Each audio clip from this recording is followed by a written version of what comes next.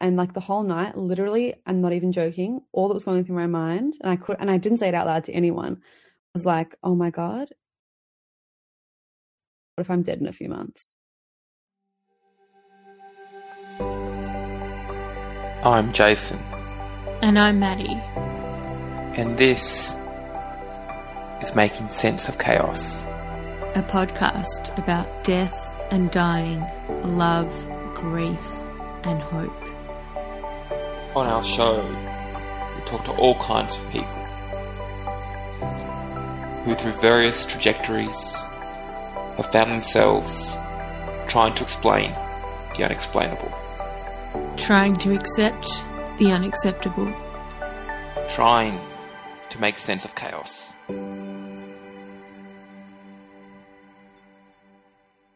I'm 24 years old. My birthday was actually last week, so I'm freshly 24.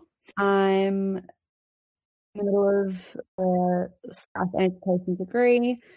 I've spent most of my life working in volunteer organizations. I did 3 or 4 years with NANI Youth and Welfare. I was a leader there, and I'm looking to get myself involved in education in the wider sphere, and more focusing on marginalized groups like students with disability and things like that.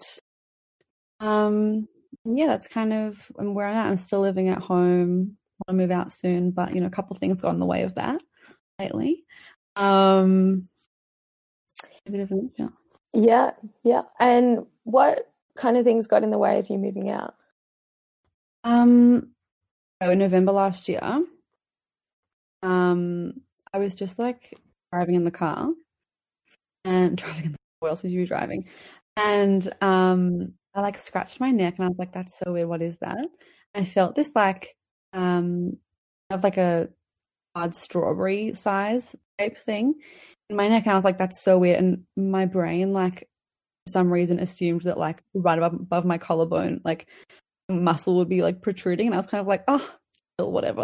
I'll ask my mom because she's a nurse. So obviously forgot about it because I was in the middle of studying for my exams, and then 10 days later, the day before one of my final exams, I realized it was still there, and I was like, "That's so weird. Okay, I'm gonna go ask my mom." And my mom looked at it, and she was like, "Nuh-uh, honey, that is not cute. That is not something we." Was that her phrasing? That is not cute. It's not cute. And yeah, we went straight to the doctor, and a few days later I was diagnosed with Hodgkin's lymphoma. And yeah, that was 7 months ago, and a lot has happened since then. It's almost crazy to talk about because I kind of feel like it's just something that's happened now, and my life's kind of moving forward, but I forget how much of an impact it's actually had sometimes, and then you just get a bit of a jolt of oh yeah, that happened. That's kind of what got in the way of things going on in my life. It was actually a really pivotal time when I got diagnosed. It was the day of my final exam. I'd just gotten a new job that I was loving. What was the job? The job was I'm sure you guys would have ABA, yeah, behavioral therapy for children with autism. Yeah. So I was going to be working as a behavioral therapist, and that's as I explained before, right up my alley in terms of things that I'd want to be doing. And I was so grateful for the opportunity, so excited. The workplace was amazing. And so yeah, uni job, and I'd also literally was 6 weeks fresh into a new relationship. And wow. Yeah, it was a lot. Looking back on it now, it's a little bit. I haven't felt emotional about it for a long time, but I think now I kind of am, because it's just I haven't thought about it much. It's weird how like when huge things happen to you, it just kind of, once it's happened, there's a bit of like a sense of, apathy, like thinking about something, and like for so long kind of it's like you just get used to the fact that it happened, kind of thing. And you forget like how absolutely terrifying and horrendous and shocking like things are, until like you actually sit down and properly like think about them. And survival mode. Yeah. To distance from it. Yeah. Exactly. And yeah, ever since when I was like, I've struggled like a lot with anxiety when in my later teens. Like when I was 18 and 19 years old, I was a really anxious person, and then that kind of like subsided. And I learned how to deal with it. And then ever since all of this, it's definitely like come back, which is a whole other way, obviously. But yeah, it's funny how like I don't really feel like the person I was before really ever gonna like be found again, if that makes sense. Like I'm too like I almost feel like I'm like look at photos of myself, not just the hair. It's everything. I look at photos of myself and I'm like, whoa, who is that? I don't even remember that person. It's really intense because I also think there's like the word cancer is like a really big word, and like especially young people, like I wouldn't know how to deal with it if one of my friends, or maybe I would hope that I would know how to deal with it now, but it's almost like this word that we just like don't think our lives will ever, at this stage in our lives, that will ever be like something we associate ourselves with. And it's almost, I'm like, whoa, okay, that happened, When you mentioned like your life splitting in two, like you had the person before you had cancer and the person that you are now, what, I guess this might be hard for you to answer, but what do you think are the key differences in terms of like even like the way you thought about things and the way you thought about the world, the way you thought about yourself, your relationships? I'd like to answer that by saying that I worry a lot less about the little things. I really thought that would be the case. I remember there were a couple times throughout my treatment where I was admitted to hospital. I stayed for quite a few days. The second time I was admitted, I was at hospital for 10 days. And I remember sitting in the bed and thinking, like, all I want to do is to be able to go home. Like, that's all I want. And I was thinking, like, anything that I've worried about, like, up until, this time in my life has been absolutely trivial. Like, what are the things I'm worrying about? If I have my health, like, what else matters? I remember that so clearly. And now, when you ask, like, the person before and the person now, I expected to come out and be like, wow, like, I really have such a, like, wholesome perspective of life, and I really, like, don't worry about the insignificant things anymore, and if something irritates me, I can brush it off and really see the bigger picture. And I really wish that was what it was. To be honest, I think that's kind of this weird, like, expectation of when someone goes through a traumatic experience. It's like the life continues. Like, life isn't just, I thought that it would be so different, but it's really not. And that's like the weirdest part. It's more like my, like, outlook on the future.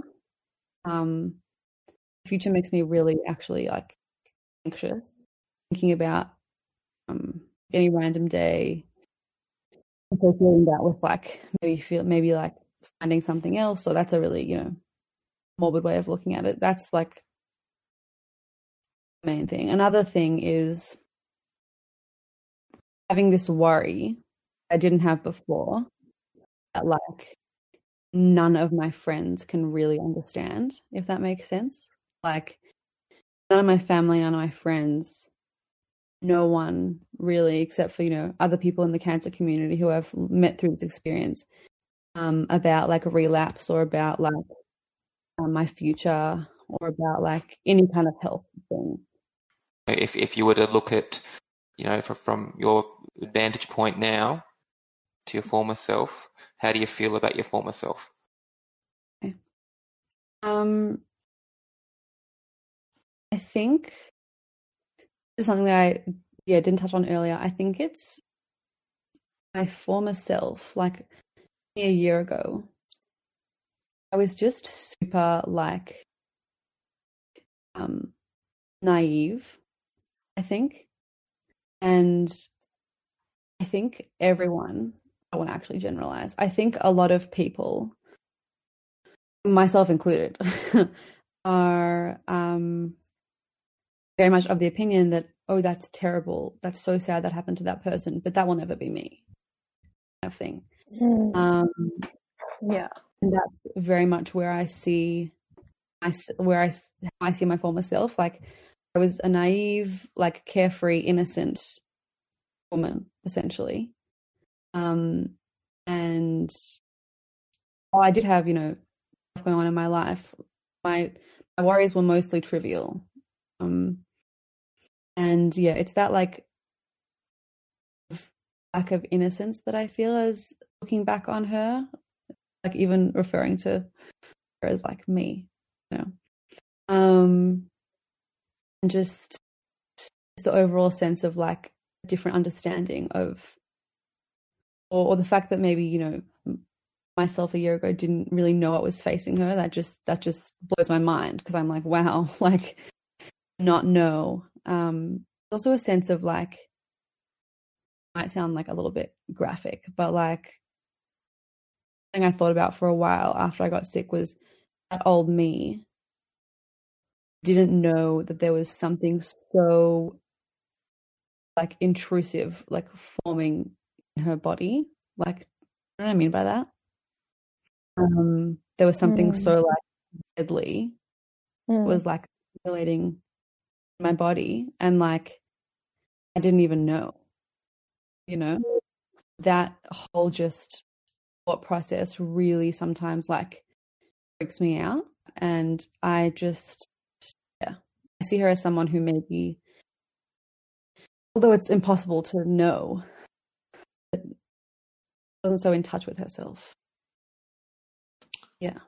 It's like it's that example that you use, that something, you know, growing in you, the intrusiveness. It's really like that truth versus reality sort of spectrum, you know, where, you know, your reality was so different to what was really going on without you knowing it, you know, the real truth, so to speak. And you know, and this experience has given you the truth, you know, and now it's your reality, and you know, and now they're formed as one, rather than, you know, living, as you said, you know, naively for part of your life. So in that instance, sort of how do you sort of talked about how you sort of view your former self, but how do you view the sort of the cancer independent of yourself? That's a really cool question.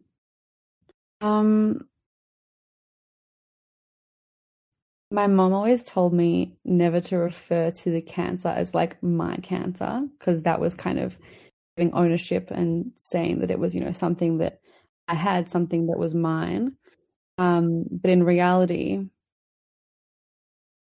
why would I want to own something like that if it's only, you know, essentially trying to kill me? Like, I never really went through like a phase of like anger, to be honest. So I never really felt like angry towards the cancer or whatever, but I kind of see it as just, I remember when, this is, you know, more of a tangible way of thinking about it, I guess. I remember when I saw like the image of like cancer in my body on my doctor's screen for the first time.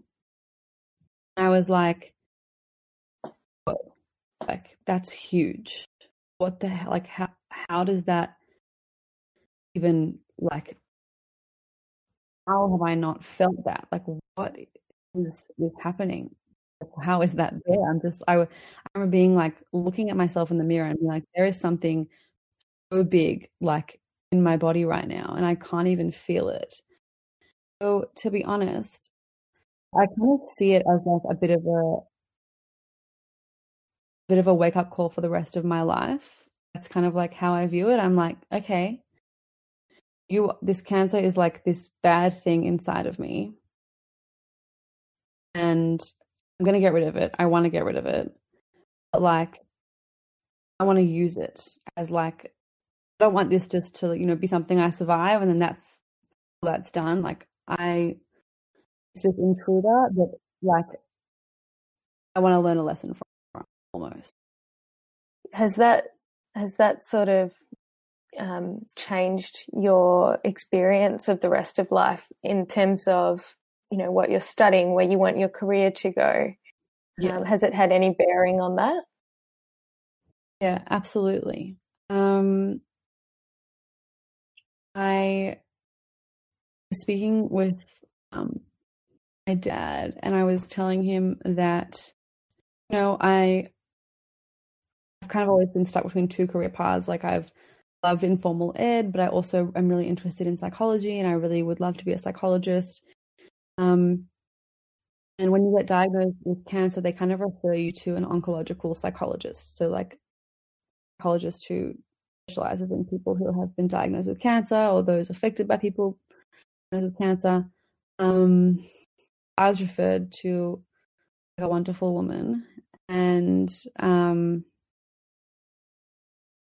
like helped me throughout all my treatment. And then after, I was kind of just like, oh my God, like, what would I have done without her? Like, I really, it was the kind of thing where I sat there and I was like, I could just completely unload onto her like I could do with no one else.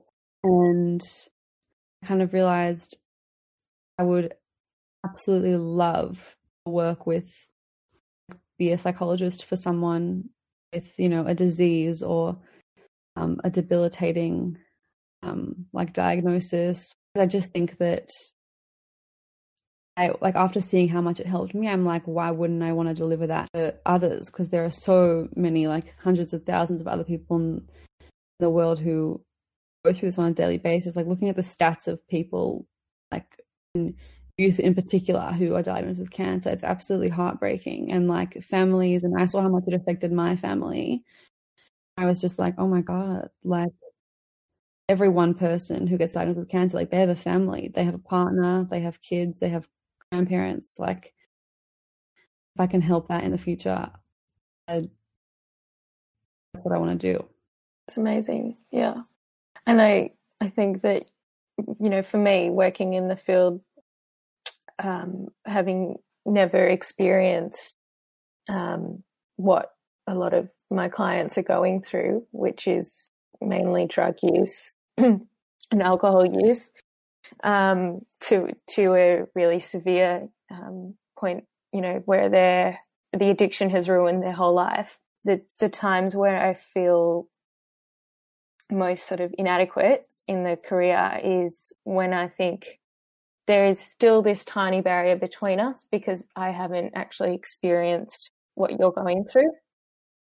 Like, I've got the scientific ability to help you in some ways, but I still will never really fully get it.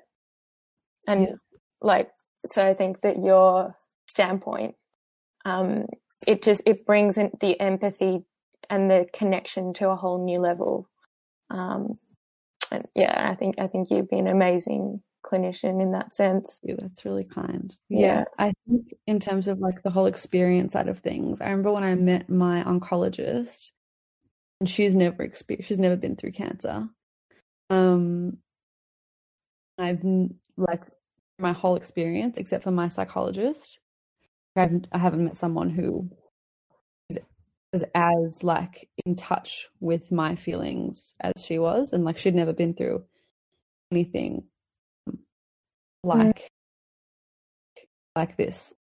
So I think like, yeah, I completely understand what you're talking about in terms of like that little like space that sits between experience and like an understanding, or experience and knowledge.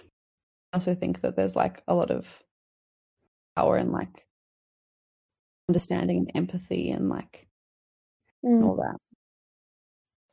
Yeah. I tend to agree with you, Gemma. I mean, before you started talking about the psychologist, I was going to ask if they've had a previous history of any sort of diagnosis that could.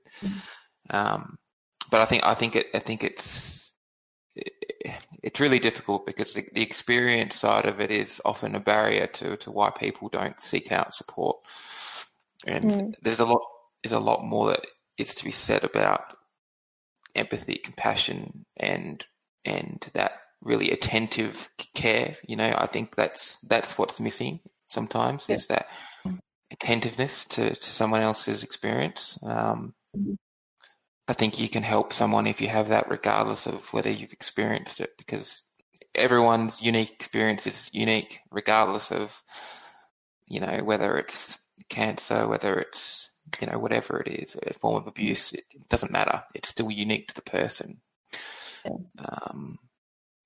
So, I mean, what was it about this particular psych, this person, or this interaction that gave you that sort of safety net where you felt you could just, be present with her? It was almost as if I was just exploding with words all over the place of like feelings that I had, and she was just able to like line those up in like a logical way and say, okay, you're telling me like B F D M Z Y, and like I'm gonna explain to you and help you understand that like it's actually A B C D E F G, and like you're not an insane person, like you're like fighting to be alive, kind of thing. It was really difficult. The whole thing I mentioned before about feeling a little bit like attached sometimes from my friends, like, don't get me wrong, my friends were like an incredible network for me, and I wouldn't have gone through without them. But it was hard for me to like complain a lot. I didn't really like to complain a lot, because I felt like, what are they supposed to say? Like, what are they meant to say when I complain to them? My friends. And then my psychologist, it was very much just like, tell me anything and everything, and cry and scream and whatever you need to do, feel a little bit less lost from everybody around you. And also the fact that I started off as a stranger, and I'm just saying exactly how I felt and not really guarding myself, because I tend to do that. Yeah. And empathy was huge. I sometimes like, I never wanted people to feel sorry for me, kind of thing. Like, it sounds like a classic thing to say, but I just really didn't. And I always felt this need to kind of, I was fine. And even if I wasn't, my friends like sometimes pretend that I was fine, which later learned you can't do when you're going through certain things. But my psychologist just stood there and was like, Gemma, this is really, really hard. And like, that acknowledgement is just so helpful. Yeah. And the whole notion around positivity with cancer, the reason why I'm saying this is because I was just thinking, as you were saying that, about actually acknowledging that you're not fine, and how helpful that is, because one of the last guests we had on, Kira, she was diagnosed recently with terminal cancer, and she said that a lot of people would just sort of say to her, like, oh, you know, you're coping so well, and like it's almost like they had all the positives and they just blanked out all the yucky stuff, and they just wanted to focus on the positives. And she said, like, it's terminal cancer. I know that this is not positive. There's nothing good about it. And she actually said this not on the podcast, but in an email to me later.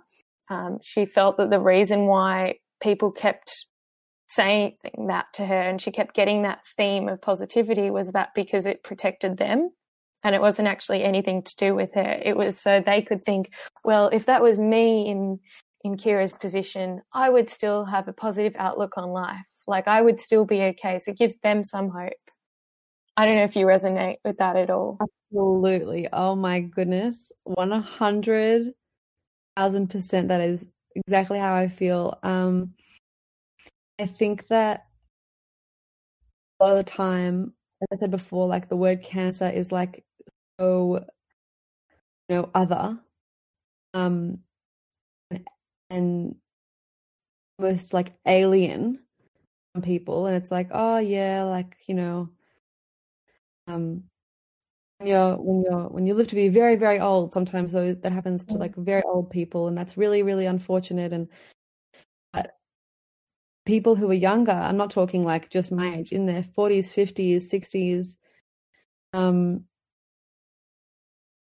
something that when it happens to you, a lot of others have no idea how to deal with it. Like, it's like, and I don't blame them. I understand. I probably wouldn't either. But exactly what you said, the whole culture of toxic positivity is like really so dangerous, because it's like, okay, are you telling me that, oh wow, I look really good today? Like, thanks for saying that, but tomorrow I have chemo, and then I'm gonna spend next weeks like crying and in like terrible pain and not being able to sleep and like worrying whether the chemo is actually going to work, and like losing my hair. So the fact that I look really good today, is that really relevant? Like, thanks, I appreciate it, but it's focusing on the positives is just, yeah, it does nothing for the person who is going through it. It does everything for the others, because I think sometimes ignoring the worst part of what is going on is really the only way that some people can deal with life to cope. Yeah, and maybe they also think maybe it's an altruistic thing as well. It probably is. They think, well, if I say to Gemma that she looks great today, oh, it will put her in a good mood. Like, that's actually just doing more damage. Yeah, absolutely. And I think, you know, like a broader thing that maybe that comes down to is, at the end of the day, fear of death, like, which is what this podcast is about. Like, when I told people about, like, people, when I was out the other day, someone's like, oh, what's your podcast on? And I was like, it's like, here we go. I was like, yeah, I was like, it's on death. They're like, oh, okay. Ooh. Oh, okay. Anyway, like, yeah, it's like people just like, oh, yeah. So people have really weird reactions. If they haven't done the processing themselves, they literally don't know what to say. So I remember the night I got diagnosed. I know you had her on the podcast a little while ago, Ricky Stern. Yeah. Fave. Anyway, the night I got diagnosed, my friend Lauren was like, Kate, we're FaceTiming Ricky. And the whole night, like, because my friends came over the night that I got sick, and they were with me, and like the whole night, literally, I'm not even joking, all that was going through my mind, and I didn't say it out loud to anyone, was like, oh my God, what if I'm dead in a few months? Like literally, I remember as clear as day that, and I never told anyone that because like, what are they meant to say? Like, what are they actually going to say? They don't know. I very well could have been like, and then I FaceTimed Ricky. I was like, Ricky, am I going to die? And I remember this. I remember this so well. I don't know if she will, but I remember this. She was like,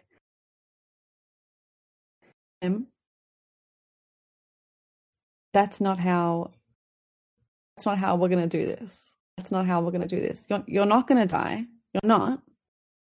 I've been there. You're not going to die. But you're going to think that you're going to die. And that's going to be something that you're going to have to battle with every day until the end of this. And that was something that couldn't have been more right about. It was, the thought that I was going to die was every day. It was there every day.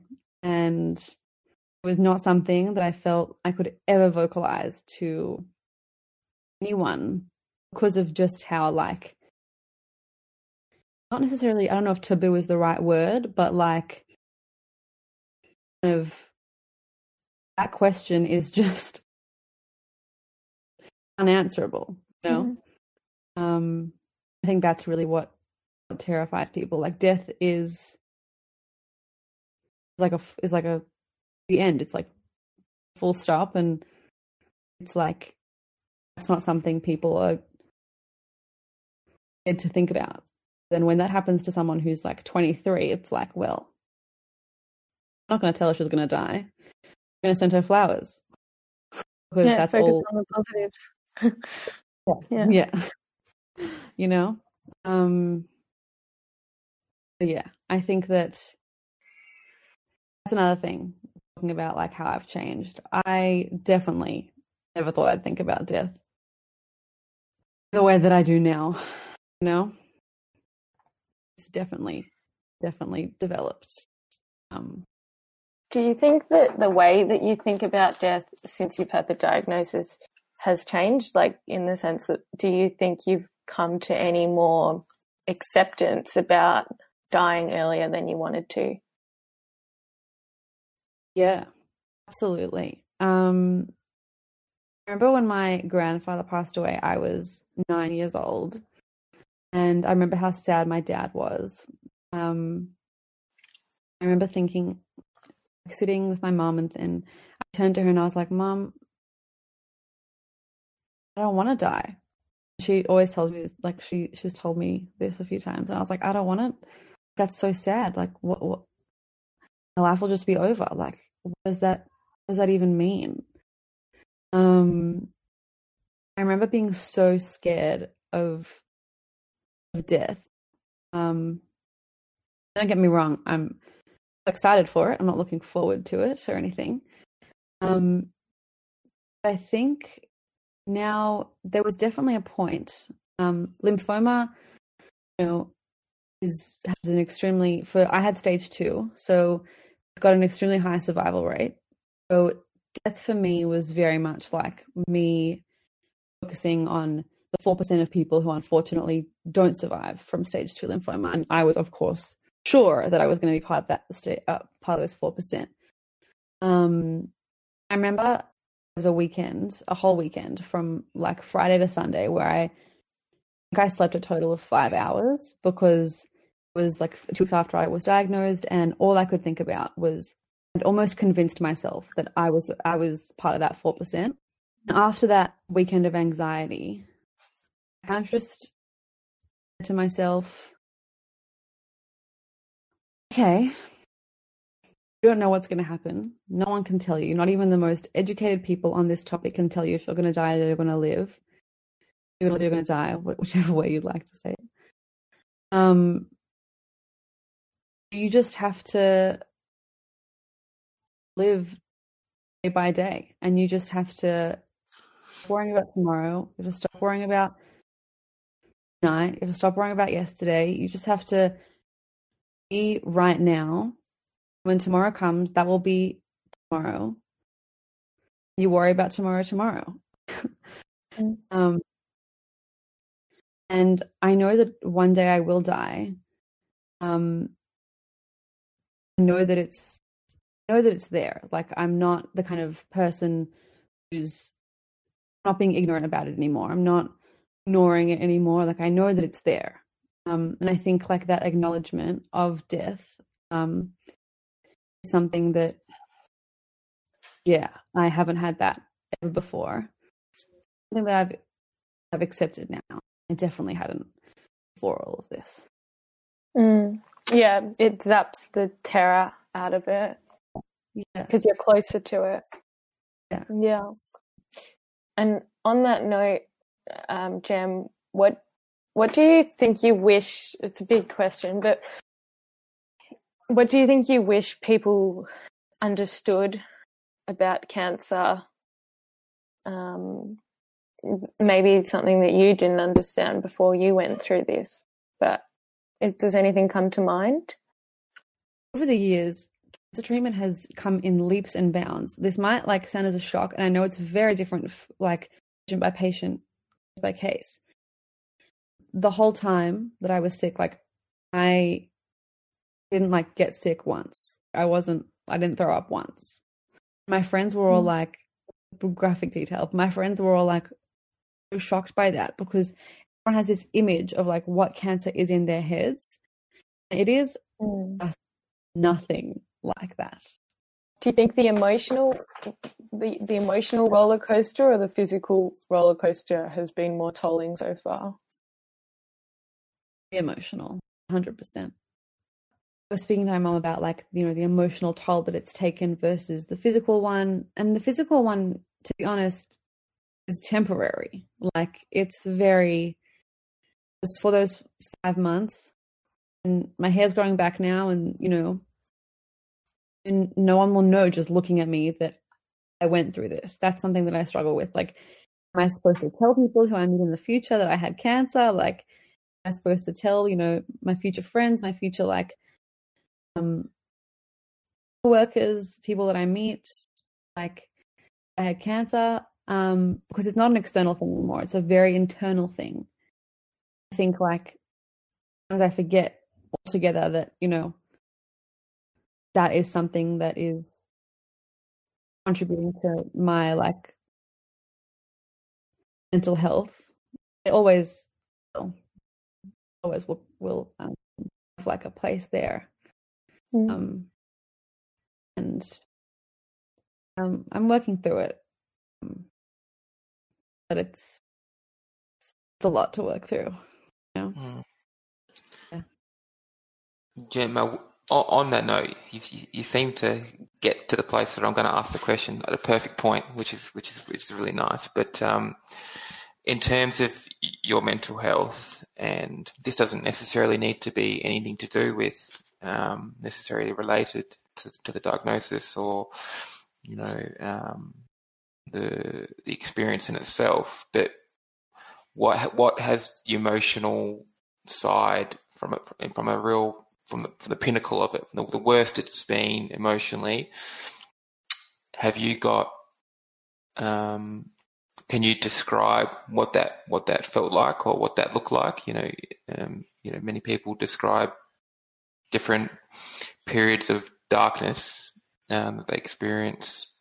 Have you got a sort of a darkest time or the most challenging period that you can share? Sure. So I think I mentioned before that there was that weekend where I like didn't really sleep. Actually 2 periods. The first period, I found like the lump on my neck, and then I went to my doctor and went to hospital, and then that was on a Friday. And then they had to do some tests and a biopsy where they test, you know, some cells from the tumor, and I only actually got diagnosed on the Wednesday. So that period between the Friday and the Wednesday was the hardest 5 days of my life. Because obviously you don't know what you have, but there's something it's there. It's bad. You have no idea what it is. No one can tell you what it is because they don't know yet. And then once I got diagnosed, that weekend that I spoke about, exactly the word you used, like darkness. I remember driving with my boyfriend and looking at him and thinking, I feel terrible for being with you because, like, what if I just die? And you've been here throughout all of this and invested in me, and I just won't. And I almost was certain of the fact that, like, I was doing something wrong by, having this relationship. I was like, wow, well, I'm going to die. So this is terrible of me to have him invest in me. And that was when, like, I really started to kind of fall into this just long, like, hole. And no one could, like, get me out of it. I remember I was lying in my parents' bed because sometimes when I need comfort, that's where I go. And my parents were downstairs, and I just remember staring this one spot on my parents' wall, like half an hour. I was crying, and I didn't even know that I was crying. My parents came upstairs, and they walked into the room, and they were like, "What's wrong? Why are you crying?" And I let out, like, the biggest wail. I've never cried that intensely in my life, because I could just picture in my mind my family going on without me, kind of thing. I could just almost feel like this impeding sense of, like, doom. It was this dark doom. I didn't really want to eat. I couldn't sleep. I didn't want to talk to my friends. I just felt guilty for, like, anyone kind of investing. I was, so certain of death. And that was a really, really challenging 2 or 3 days. And I remember on the Monday I spoke to a girl who one of my friends, Jono, put me in touch with, who also had lymphoma, and I was speaking to her, and she really helped me better. Was there something particular that she said that helped you?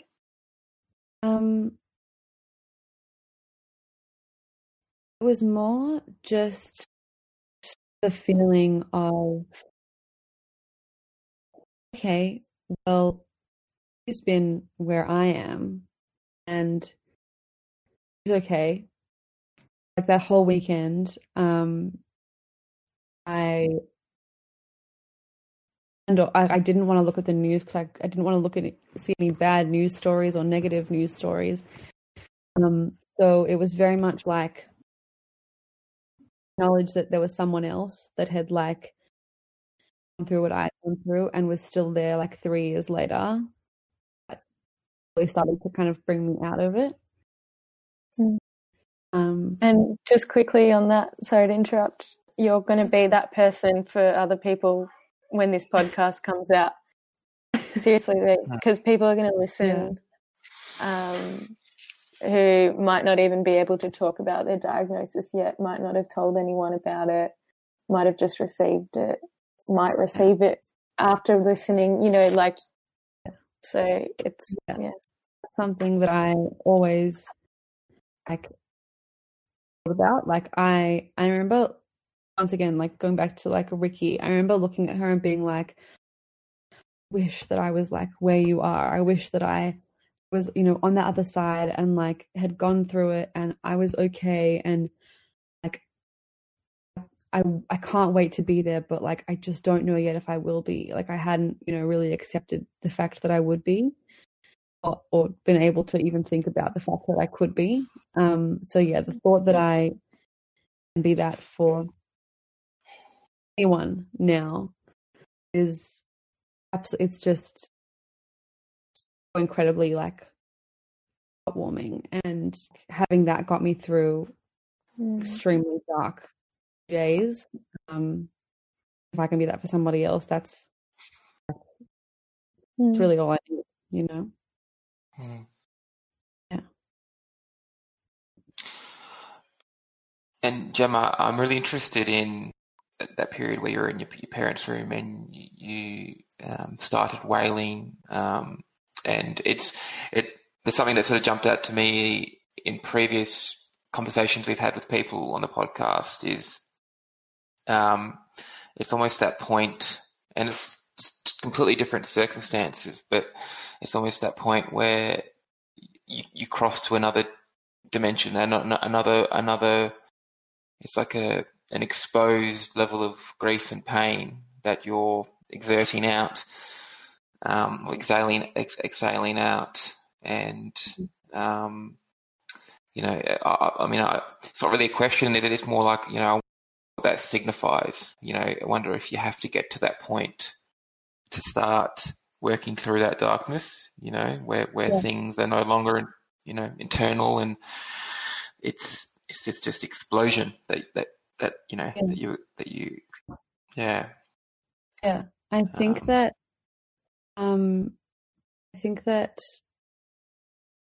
getting that like that led me to like exactly that word, explode, almost. I've never been there before that, and I have never felt that since then. And it's something that I feel like is experiential and like circumstantial, but at the same time, I think like the brain is also so powerful, and I've realized how powerful the brain is, and I've had to like also in terms of just my thoughts, like I've had to acknowledge that thoughts are thoughts, and thoughts aren't always real, but yeah, realized how powerful like brain is, and that because it said something about going like it's sort of that experience is you're pushing through it. You're in the sense that you're going through the darkness. You're not stepping around it necessarily. And I don't even know. I think many people maybe they exist with finding ways to we use the word avoidance, finding ways to step around that process. But when you hit it and you experience it, it can be extremely dangerous for people. People don't make it through, but when you do and you're able to talk about it as if as you've done today, I always find it extremely powerful to listen to, because that's exactly what's happened. Yeah. Absolutely. Thank you. I think that I completely feel that same thing, even though, I've experienced something like this. Whenever I hear someone else talk about something in their life that has been so earth shattering, that I try and put myself in their shoes, but I'm kind of like, wow, this person's kind of, I think I was watching on TV the other night, about this woman who was in an abusive relationship, and one of the darkest times in the relationship for her. I was thinking, wow, she's talking about it now, but imagine what it actually was for her, when it actually happened. And yeah, I get what you're saying. I do think that there's a lot that happens in people's minds that is built up, and that you won't really get to see until after the fact. You know what I mean? Do you think it's really interesting? Because during it, you're just in survival mode. Yeah. And it's like piling up and up and up, and then 100%. Yeah. Mum says that, like, you know, the hardest emotional time for me was like the month of June. Like, I was really anxious that whole month, like more than I really was throughout my entire experience. And my mom kind of said to me, "Emma, it's because this whole time you've been on like autopilot, and now your body has like a chance to sit down and digest what just happened, and like that's bouncing onto your brain, and you know, give yourself a minute, because you need to sit in this for a little while." And she's right. Right. That's really, really, really. That's sort of that high level mum advice, isn't it? That's really special. You know, because often it, you know, it doesn't matter who it is. People, you know, go to that solution focus mode. They try to be out, you know, find ways, causations to assist. Yeah. Well, even the positivity thing that we're talking about is a way to avoid. Like, it's just a way to suppress the fact that you actually need to sit in it. Yeah. Yeah. Absolutely. Yeah. Yeah. Wow. I feel like I could speak for ages, Gem. I know I need to be conscious of your time. I did have one last question. I guess it's something we've asked quite a few guests, given that the topic is death and love and, you know, hope, but also given your perspective on life and how that's so dramatically changed within a year. I guess I'm interested in knowing, like, if someone told you that you had your last day on Earth and you were able to plan for it, what would that plan involve? Like, any ideas that come to your mind straight away? It's going to sound so cliche, but and probably kind of ordinary, but I wouldn't want to be like, I would just want to be with my family. Like, family for me is the most important thing. Like, it's just the four of us because we immigrated. And we are, you know, my family is like the number one thing that's gotten me through everything. And of course we have our days, but I think going through everything, the hardest thing for me was the thought that I would prematurely separate from my parents and my sister, like not be able to like see them again, or them not be able to see me, or not be able to get a hug from my mum, or have a day with my sister, or like go for a walk with my dad. And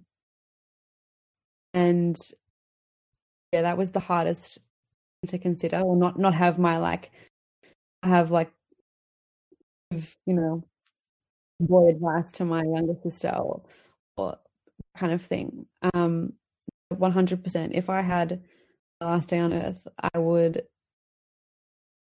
end it probably like eating and like, you know, going outside or going to the beach, like with my family.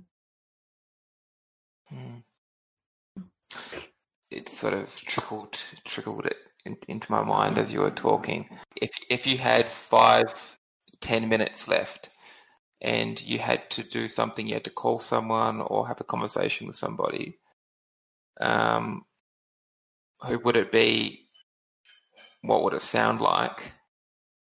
And the reason why I'm asking this question is when I think about when I've heard Ruki speak and yourself speak, and you hear that experience, that period of time where they get diagnosed, that instance in time, you know, and someone always does something in that particular time, or something happens, whether, you know, they completely freeze, or, you know, their world disappears, you know, in that instant, or you start fearing death, all those things. What would you do? Who would you contact? What would be sort of the most instinctual thing that you think you could do?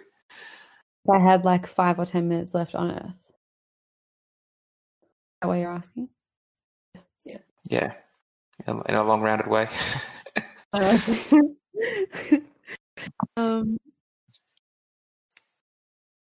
think that I would. Oh my god! Oh my god! That was weird. Oh my god! I'm sorry. Weird. I was like, oh my god. That was weird. That was weird. That was really weird. Maybe someone's calling you. Maybe someone's.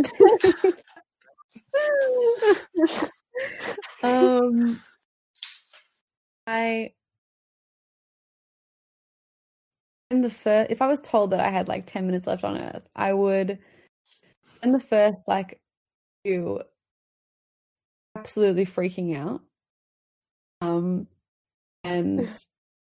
like just not being okay at all. Then I would realize that I only had like 8 minutes left, and that I had to like spend a minute calling each person that I love and telling them how much I loved them. That I was going to miss them. You're doing a Zoom chat. Yeah, just track them all in one. Yeah, I'm just going to add everyone to the Zoom, and like I would make some kind of mental list of like my parents, my sister, my best friends, like my boyfriend, my extended family. Like I would make a list of all these people, and I'd be like, hey, like this person gets 20 seconds, this person gets a minute, this person gets like I would end in this like chaos, being like, "Okay, bye, gotta go say bye to mom now. I love you. See you later, bye." Yeah. Would you tell the particular person that you're running out of time? Because I mean, I'm sure you get people that are just no, give me, you know, that want. Yeah, they'd be like, no. They'd be like, no, Gemma, I've got something to say. I feel like I'd be like, you know what? This isn't your deathbed. This is mine. So I've got to go. You can go and take your grievance connection down. Internet's not working. Sorry, we're breaking up. I can't hear you so well. Gotta go. Yeah, no. Some people I'd probably just like send a quick text to, like, "Hey, sorry." Text. Wouldn't want to be the one getting a text. I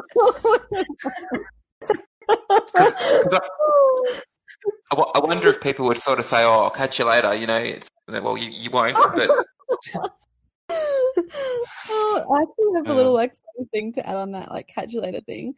For some people, when I like got sick, I didn't really know what to say. So something that I said was like,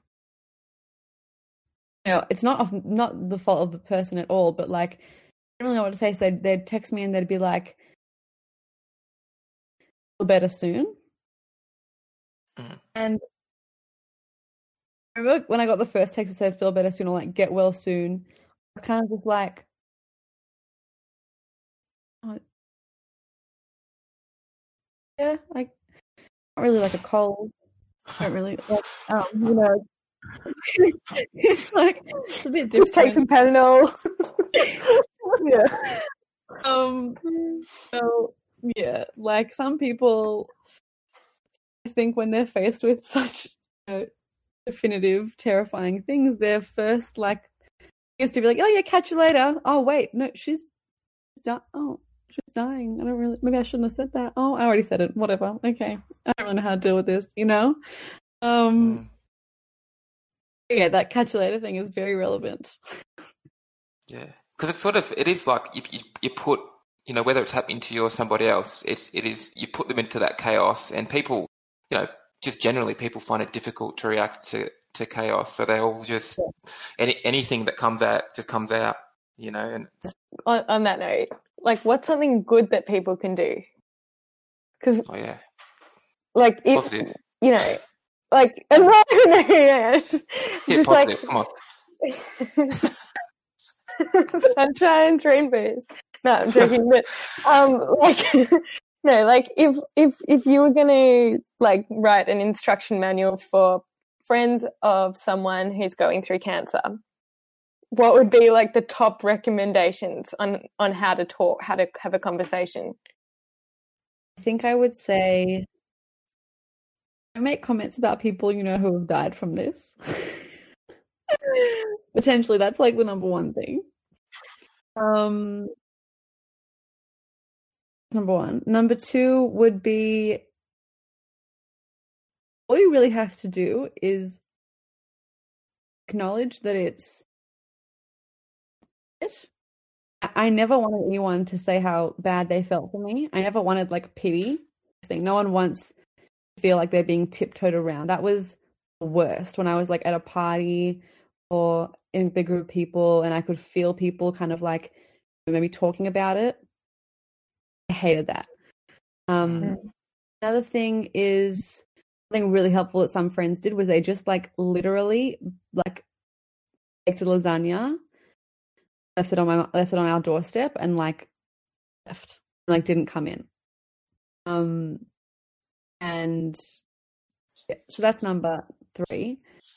And with that, like, something I found really hard was like a surprise visit. Oh, visiting someone with cancer, it shouldn't be a surprise visit. 4 times when I was like having a mental breakdown and like one of my friends just like walked up at the door because they thought it was a nice thing to do, and obviously they only had my best interest at heart, and they brought donuts. I literally, all I wanted to do was like lie in bed and like watch Netflix and then fall asleep eating chocolate. Like, that's all I wanted to. I didn't want to have to like entertain.